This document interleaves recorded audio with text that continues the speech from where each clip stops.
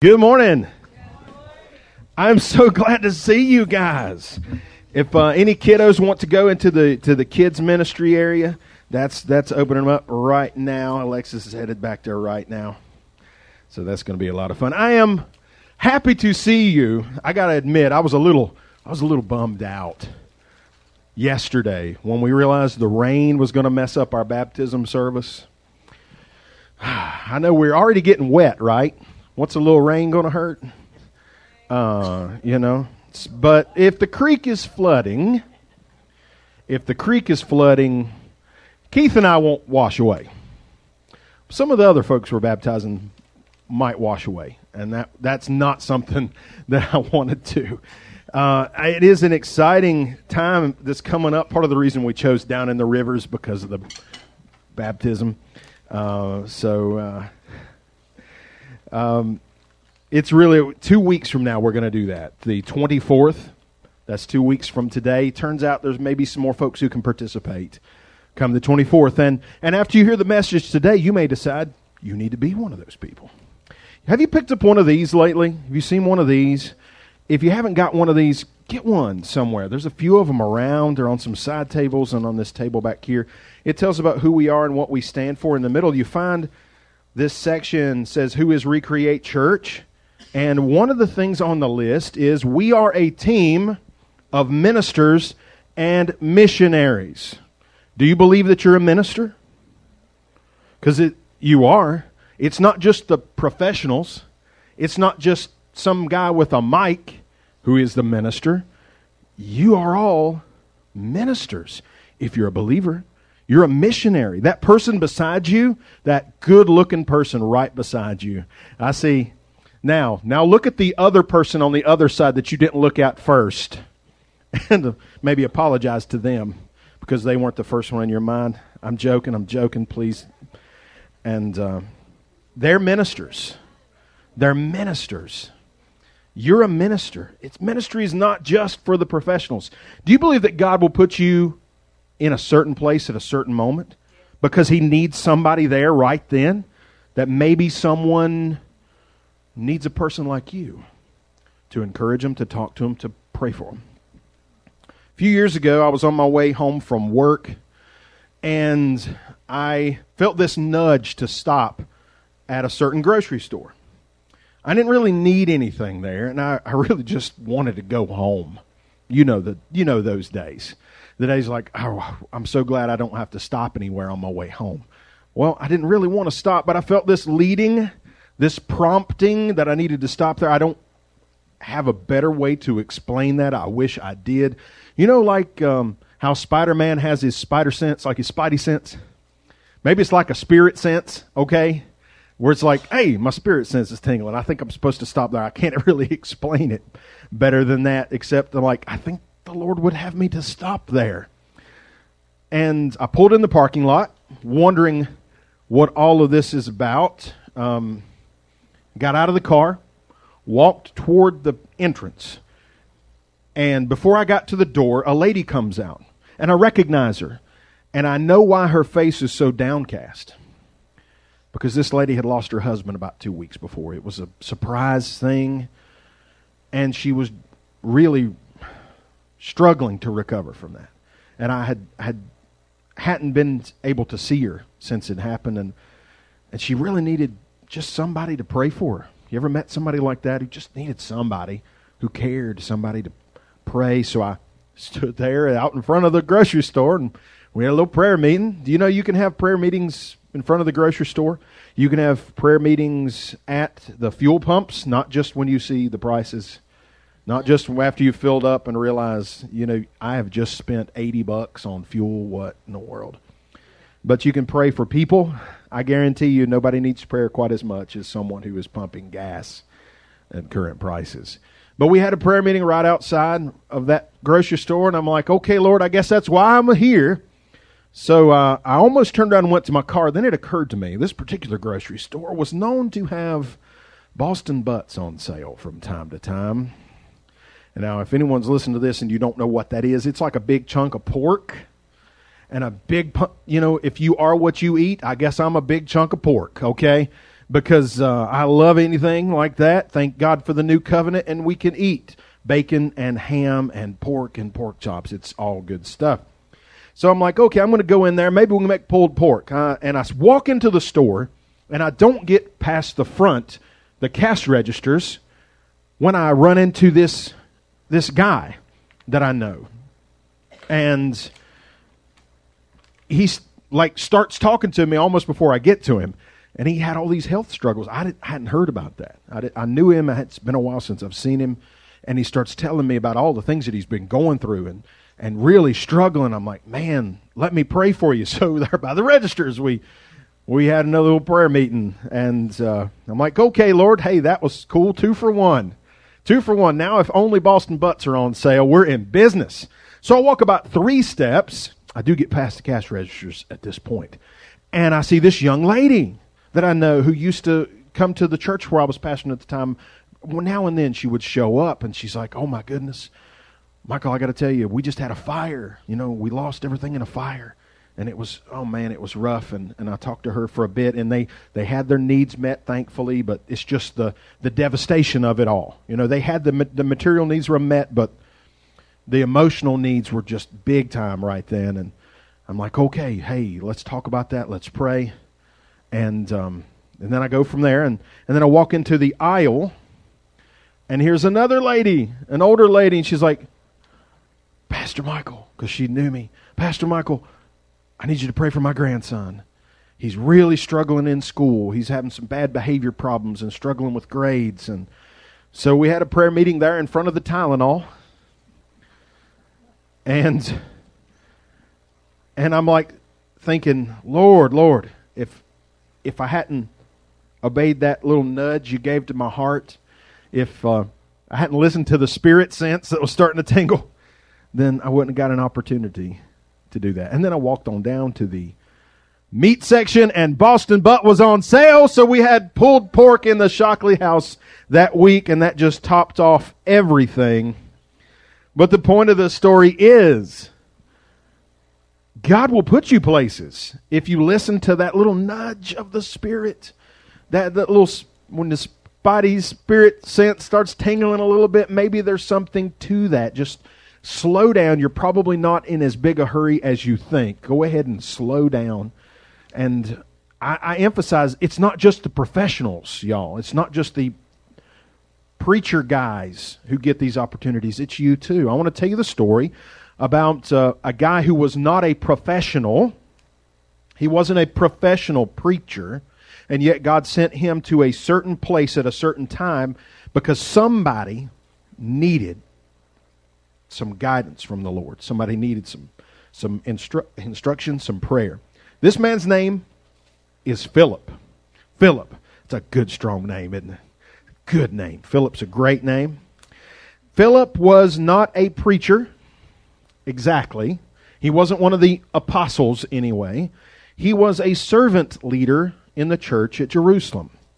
Now that doesn't make sense in our day, this idea of a servant leader. It seems more often in our times that leaders seem to exist to be served by others. But Jesus explained that in His kingdom the opposite is true. If you want to be somebody in His kingdom, if you want to rise to a position of leadership or influence, you do so by serving. You know, you serve other people, and that's how you're great in His kingdom. So this man was a servant leader. Sometimes the term deacon is used, but that's really what it means. He was a servant leader in the church in Jerusalem. So Philip was just doing what Philip did. He was serving people. He was sharing the good news about Jesus, and suddenly an angel appears to Philip. Now, if you've been around church, if you read the Bible much, it can seem like an angel appearing was something that happened all the time, but that's not really the case. It was a rare event. It flipped people out. The Bible was written over a period of about 1,500 years, and there's only so many times an angel appeared to people, so it's not like an everyday thing. It was like an every maybe several hundred years sort of thing. So when people saw an angel, it was really, really a shock. How would you like it if you were going about your business at your job and an angel suddenly appeared? Some of you work with the public. And you would probably say, I've never seen an angel appear, but I'm pretty sure I've seen someone from the other team appear, and they didn't have horns, but they had that one haircut that says, let's go ahead and get the manager now, because the manager's going to be asked for. I'm just joking. My wife had that haircut for a long time, and she never asked for the manager, I don't think. So it's not really the speak to the manager haircut, but I told her that often. Why? Because I need Jesus real bad, y'all. I need Jesus just about as bad as everybody else. So Philip is doing his thing, and his angel shows up, and we don't get a tremendous amount of explanation. The angel tells him to go down the road towards Egypt. That's it. That's all. He doesn't say go down there for this purpose, or here's what's going to happen, or here's who you're going to meet. He is just told to go. And let me tell you, from firsthand experience, there will be times when the Holy Spirit of the Lord nudges you to go or to do, and you won't get a lot of explanation. I like all the explanations. I get that. When my kids ask, Dad, why? I say, hey, go do this, and they want to say why. I understand that, but I do have a rule, don't I, Elijah? You're allowed to ask why while you're getting up to do the thing. Then that's the deal. I get it. I want to know why. But God will not always tell us why. It will become clear in time. So Philip goes to this place, and he has no idea what's about to happen. He did not know that God was going to make him a special part of history. He did not know that he was about to be the minister that God used in the most thorough, detailed description of a baptism to be found in the New Testament. That's why we're here today, because originally we're supposed to have a baptism today. But it actually will get a 2-week head start on this, so maybe if anybody else decides you want to be a part of the baptism, you got 2 weeks to think about what I'm about to talk about. I've been looking forward to this upcoming baptism for so long, and we get to fulfill one of the big commands that Jesus gave us, Matthew 28:19. Sometimes it's called the Great Commission. Go therefore and make disciples of all the nations, baptizing them in the name of the Father, the Son, and the Holy Spirit. Pretty soon, 2 weeks from now, we're going to baptize some brothers and sisters in Christ. That's a big, big deal. That's a big spiritual milestone. It's a declaration that you've become something new. Because baptism is such a central part of the Christian faith, and pretty much every group of Christians out there, every flavor of Christian you can find has some kind of version of baptism. You probably won't be surprised to learn that there's a lot of variety in the spiritual traditions surrounding baptism. One thing I love about Recreate Church, we got folks who are part of this who came out of all sorts of backgrounds, about every kind of church denomination that you can find, about every flavor of Protestant and Catholic and folks who grew up without any religion at all. And you got to think, this message goes out all over the world. In the podcast, we have people who will grow up in some very different religion that following Jesus might be very risky for them. So, that, as good as that is, as a pastor, I can't assume that anybody's on the same page about anything. People have different beliefs about baptism. So I have to stop and, hey, let's really talk about this. But it's a good opportunity because we need to get right back to the source. We can't take it for granted that any particular tradition has got it all figured out. We're just going to go to the Word of God. How about that? I like that. That's one of our big things. And we believe that the Bible is the Word of God, and it is our guide, and we go by that. So we're going to see here the story of baptism. This in Acts chapter 8 is the most thorough description of a baptism to be found in the Bible. So the place where the Lord sent Philip was the middle of nowhere. We live in a fairly rural area, and probably most of you don't have to go very far to get to a cow pasture. What if the Lord said to you, go out in the middle of a cow pasture and wait for something to happen? Okay, that sounds strange.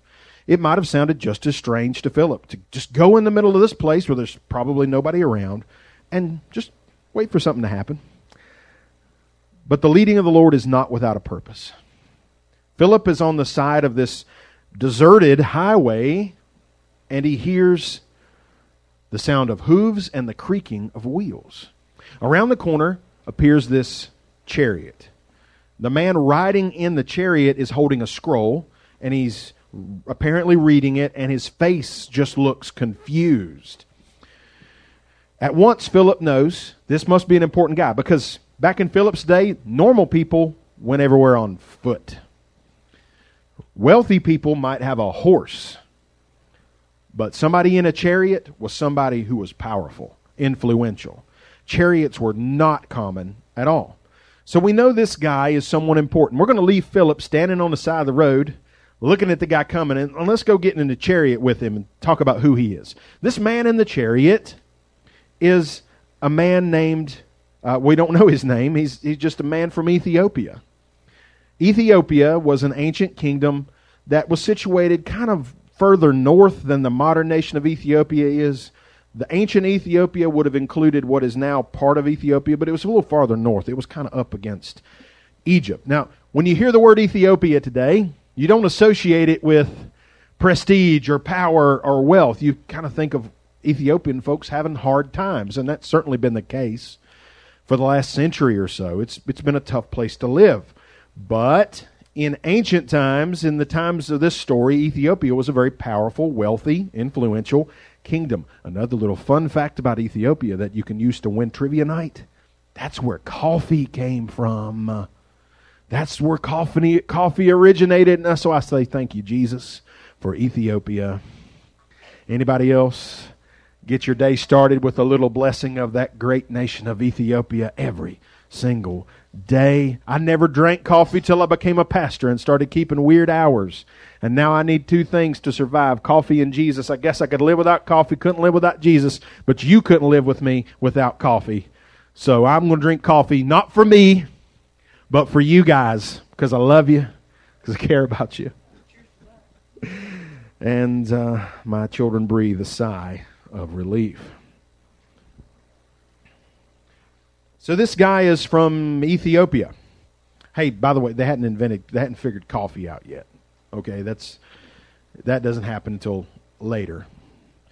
Ethiopia at this time was ruled by a series of queens who all went by the same title. Do you know how in ancient Egypt, the rulers, the kings of Egypt, they had a title that all of them went by even though they were different, and that title is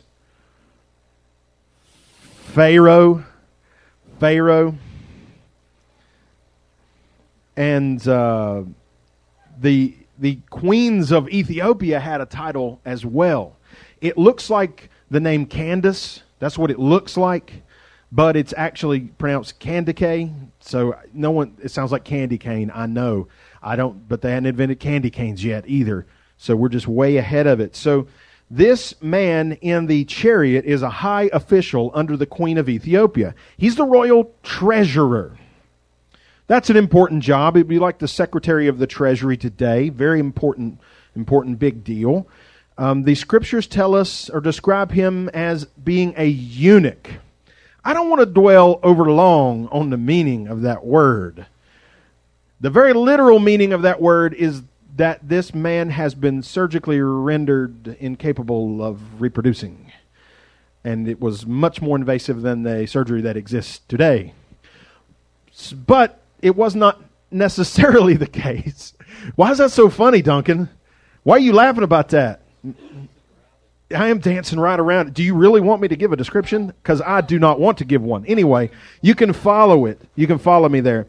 So, but it may not necessarily be the case, because in the ancient world, sometimes all high government officials were called eunuchs, whether or not they had been subjected to this surgical procedure. Most famous eunuch in the Bible? Probably Daniel. Do you remember that from our Daniel study? Probably the case with him. Anyway, so cool guy. I'm hoping for this Ethiopian's sake, I'm hoping that it's the latter, that it's just in a terminology only.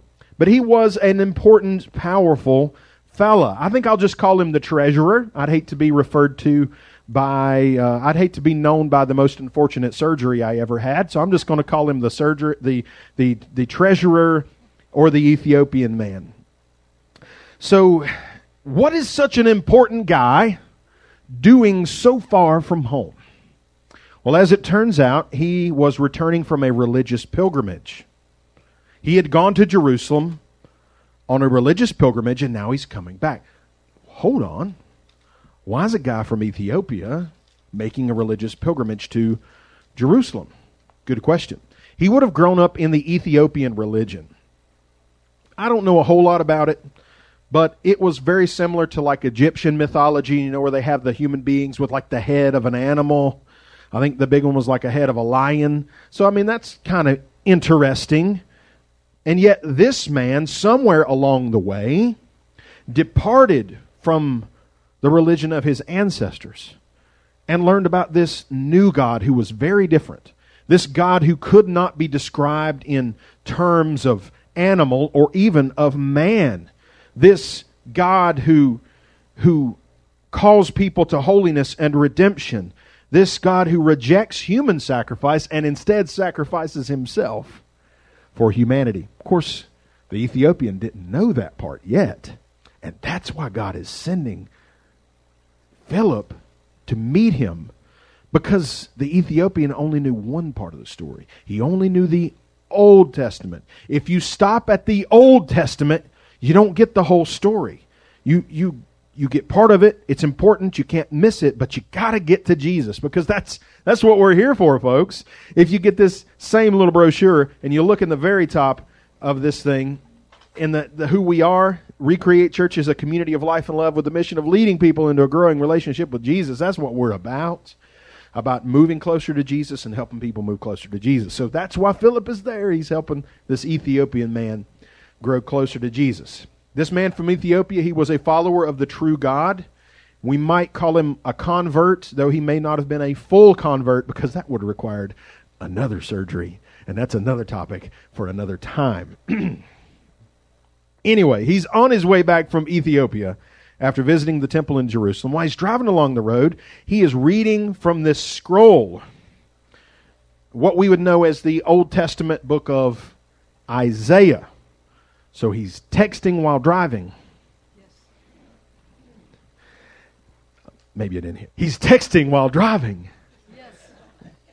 Okay, I realize it's, yay, you got it. So my own mother's like, we got it, son. It just wasn't that funny. This is my mom. My mom, everybody. Yay. Guess what? She and my dad, who's not feeling well today, they celebrate 44 years of marriage this week. Yay. That's awesome. 44 years. That's amazing. So, this guy's reading this. Maybe he has a driver. I don't know. But I think the horse was driving at this point. The horse knows where he's going. The horse is just going down the road. So let's read here in the book of Acts. This is Acts chapter 8, verses 32 and 33. I think we've had this up on the screen for just a minute. And this is him quoting from the book of Isaiah. This is the man reading it. And here it is. The place in the scripture which he read was this. He was led as a sheep to the slaughter, and as a lamb before its shearer is silent. So he opened not his mouth. In his humiliation, his justice was taken away. And who will declare his generation? For his life is taken from the earth. I'm going to stop there and pray. Heavenly Father, we need to know about this scripture too. Will you open our hearts and our minds to this Savior who was led like a sheep to the slaughter for us? In Jesus' name, amen. So the official from Ethiopia knows there must be a deeper meaning in this text, but he can't figure it out. Now that's where we get back to the guy on the side of the road. And what's his name? The guy that the Lord has sent down there to stand seemingly in the middle of nowhere, but here comes somebody for him to meet, and his name is Philip. Good, strong name. Good, strong biblical name. Philip is. So we see Philip, and the Holy Spirit nudges Philip. It's that spiritual spidey sense thing. You know, I don't know how to explain it better. And the Holy Spirit just nudges Philip to go talk to this guy. And so Philip jogs up alongside the chariot and he says, "Excuse me, sir. I see you're reading. Do you understand what you are reading?" Now, this guy from Ethiopia, apparently some weirdo running out of the bushes after his vehicle didn't bother him, because he doesn't start out by saying, "Who are you and what do you want?" He says, "Well, how can I understand it unless there's someone to explain it to me? And if you understand it, jump up in the chariot with me and let's ride and let's talk." So that's exactly what happened. Philip jumped up in the chariot, and the treasurer read that passage to him again, the one about the one who was led like a sheep to the slaughter, the one who was silent before his executioners, the one who had clearly given himself for others. And the Ethiopian says, "Who's it talking about here? Is Isaiah talking about himself? Or is he talking about someone else?" And you know Philip must have had a smile that went from ear to ear, because he knew exactly. He got it now.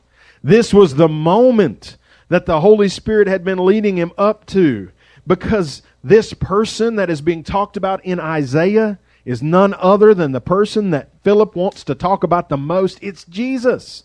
You see, 600 years before Jesus was even born, the Lord gave this prophecy to Isaiah about the things that the Messiah would do, and Jesus has fulfilled these things. And Philip started at this very same passage of Scripture, the point of understanding that the Ethiopian did have, and he broadened his understanding and told him about Jesus and about his birth and his life and his teaching and his sacrificial death, and of course about his resurrection, and about salvation by grace through faith in him.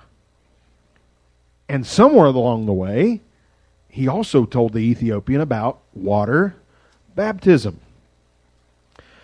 Because about that time, riding along in the chariot, they came alongside a body of water, like a pool, or maybe it was a creek. We don't have a lot of detail there.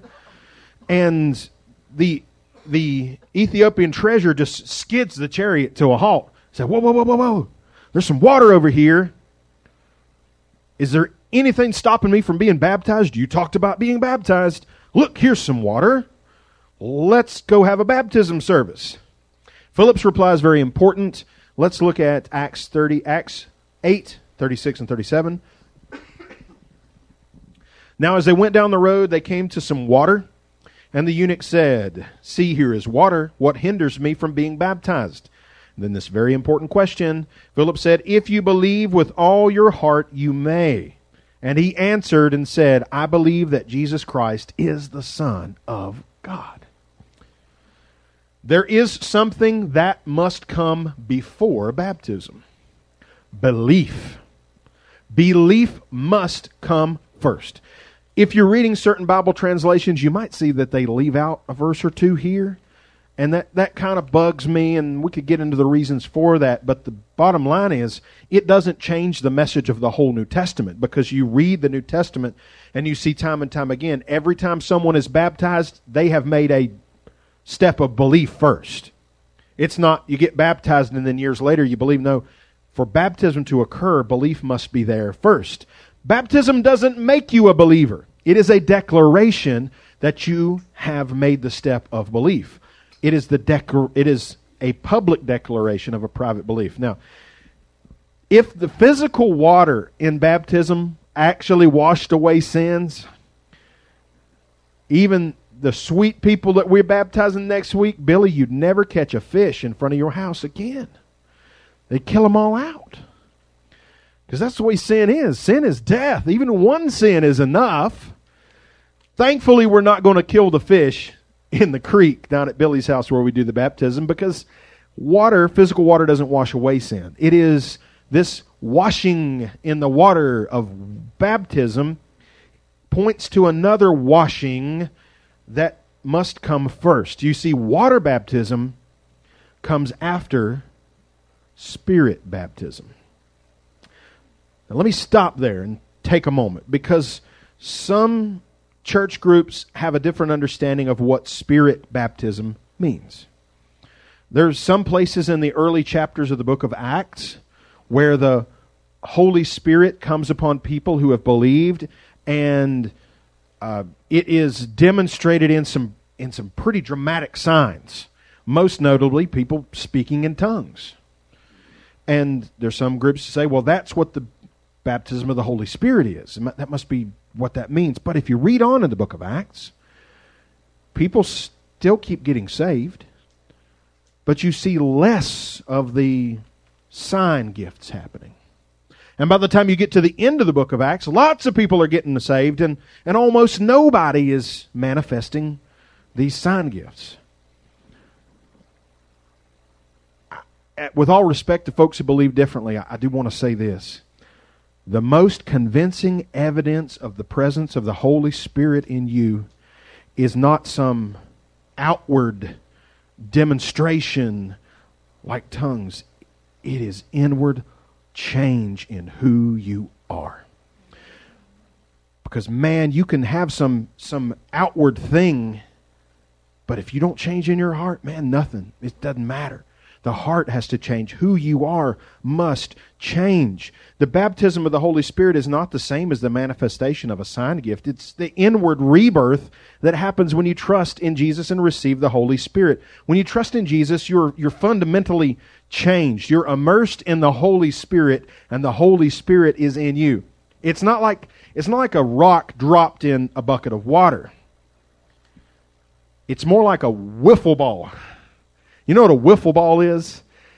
I hated those things because I wanted to play with a real baseball. And, you know, some of the kids in our neighborhood, they weren't as tough as the Shockley boys, and they wanted to play with like a tennis ball or a wiffle ball. And no, if I can't get a concussion out of this, I'm not interested. But a wiffle ball is full of holes. If you put a wiffle ball and submerge a wiffle ball, the water's on the outside and on the inside. So you're heaven's little wiffle ball. When you are saved, the Holy Spirit, you're immersed in the Holy Spirit and you're filled with the Holy Spirit. That's what it means.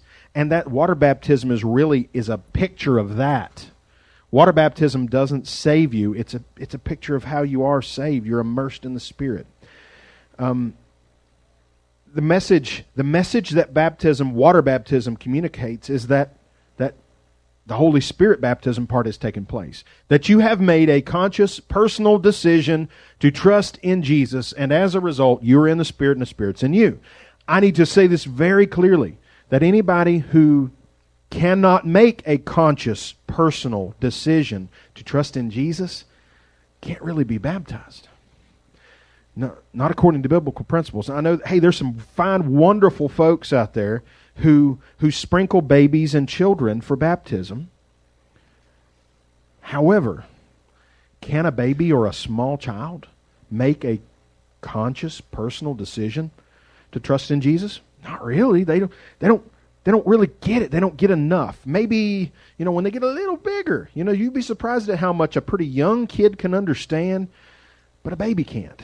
So I would say that, biblically speaking, you really need to be able to have understanding. Now, what we can't have is baby dedication. We do that. We'll do that all day. We just won't call it baptism. The same thing goes for baptizing someone in the place of another person, like a stand-in. That, some groups practice that, a stand-in baptism. But that person needs to make their own decision to follow Jesus. To be baptized according to New Testament principles, you need to make a personal decision to trust Jesus, and you should have an understanding of what it means. A lot of folks will truly, honestly get saved. They truly have believed, and someone says, hey, the next thing you do is get baptized. And they get baptized, but no one really explains what it means. Looking back, I wish I understood a little more. I was pretty young, and I bet someone tried to explain it all to me. But it didn't sink in enough, I don't think. But if that's you, if you got baptized after you're saved, but you really didn't understand it, it might be something to think about. Being baptized again, not because you have to, but because you got more understanding now. Because your understanding is deeper. So let's get back to the story. Getting back to the story, Philip asked the question, the Ethiopian said, well, what's stopping me from being baptized? Philip said, well, do you believe? And the Ethiopian said, yeah, I believe. I believe that Jesus is the Son of God. And the implications of all of that. And Philip could see everything's in place. So let's go to Acts 8:38. And we'll see here what happens. So he commanded the chariot to stand still, and both Philip and the eunuch went down into the water, and he baptized him. Hey, that's an awesome moment. And it gives us a good picture of baptism here, how it was performed. Now, you notice they waited to perform the baptism until they got to a significant body of water. I know there's groups that sprinkle and pour. Again, respectfully to anyone else's beliefs, folks can believe what they want. I'm just reading what I read here. If they were going to sprinkle, they didn't have to wait for a body of water because they had a bottle of water. It's the desert. It's the Middle East. They were smart enough to carry a water skin with them. They had a container of water. If it was just sprinkling, you could just sprinkle them. No need to wait around. The only reason they would both need to go down into the water is if he was going to put him under the water. So I believe that's what happened here. Philip baptized this man by putting him all the way under the water, and we call that baptism by immersion. With all respect to folks who do things differently, the simple reading of the Bible shows that they got down in the water, and they put him under the water, and they brought him back out of the water. And that's pretty plain. Powerful symbolism there. You ever thought about that? You know, it is a symbol of our identification with the death, burial, and resurrection of Jesus. You know, when you trust in Jesus as Savior, the old person you are dies spiritually, is no more, and you're raised to a new life. And as Jesus died and was buried and raised to a new life, the symbolism there is that in water baptism, we're buried under the water, raised to new life. It's a powerful, amazing thing. If you have trusted in Jesus, you are not who you used to be. Sometimes you'll look like that person you used to be, but that's not who you are. That old life is dead and buried. You have been raised, you have been reborn, you've been recreated. Water baptism is a public declaration that you've been made new in Jesus. The Ethiopian treasurer, he asked the question, well, what hinders me from being baptized? And the answer was, if you believe, you may. In other words, nothing. He was ready. So what about you? If you have not been baptized, and I would even suggest baptized by immersion, what hinders? Do you believe Jesus is the Son of God who gave His life to free us from sin and give us a new life? Have you put your trust in Him? Are you ready to put your trust in Him? Not just, now when I say trust, when I say believe, I don't mean to say, hey, yeah, okay, I've heard of that Jesus guy. You know, I watched The Chosen. You know, it's good, pretty good stuff. I'm saying not just believing that Jesus is real or the stories about Him are true, but believe in Him the way a drowning person believes in a life preserver. Like clinging to Him for everything, for all your hope. If you've done that, and you haven't ever made the step of baptism, you've got the opportunity. And sometimes it can be a long time from the time a person is saved until they get around to being baptized, and there are a lot of reasons for that. But I'm so glad for this man that he took the plunge that day. And he went back to Ethiopia. And to this day, there are a lot of believers in Ethiopia. You don't think of that as being a part of the world where there's Christians and churches, but there is. There's quite a lot of Christians, quite a lot of believers in Ethiopia to this day. This man might have been the first. And who knows the influence that he had? Who knows the influence that you'll have on your family, on your circle of friends, if you make that decision to obey the Lord in baptism? So you got 2 weeks to think it over. The Lord gave you 2 extra weeks to think this thing through. please get in touch with me. I've referenced this brochure several times. My number is on the back of one of these. Make sure you get one. They're on the side tables, and there's some over here. Hey, Keith, would you set that box of brochures out front where people can see it? Like, set it on the front of the desk, please. Thank you. Make sure you grab one of those. Also, if you've never filled out one of these cards inside, this is a connection card. And if you have a prayer request or you would like to let us know that you're making some kind of decision, this is a place to do it. You can just drop it in one of these tall wooden boxes where folks drop their tithes and offerings. Hey, this message has been a little more like teachy than preachy today, but I hope you've got something out of it. We're going to wrap it up here with a word of prayer, and I'm going to let you go off to be sprinkled by this rain. And a couple weeks from now, we'll maybe immerse some folks too. Heavenly Father, we love you so very much. Thank you for giving us baptism as a way to declare our faith in you, declare this new life. God, I pray you will anoint us now. I pray that you'll be working in hearts. And if there's someone who's ready, it's time that you would move their hearts and they'll be a part of this baptism service in 2 weeks. Lord, we surrender it all to you. We give you the glory in Jesus' name. Amen. Thank you for being a part of the church service today. We'll send you out with just a little bit of music here if you'll start that post-service roll. God bless you. And remember, no matter your story, you're welcome, you're wanted, and you're loved. See you next time.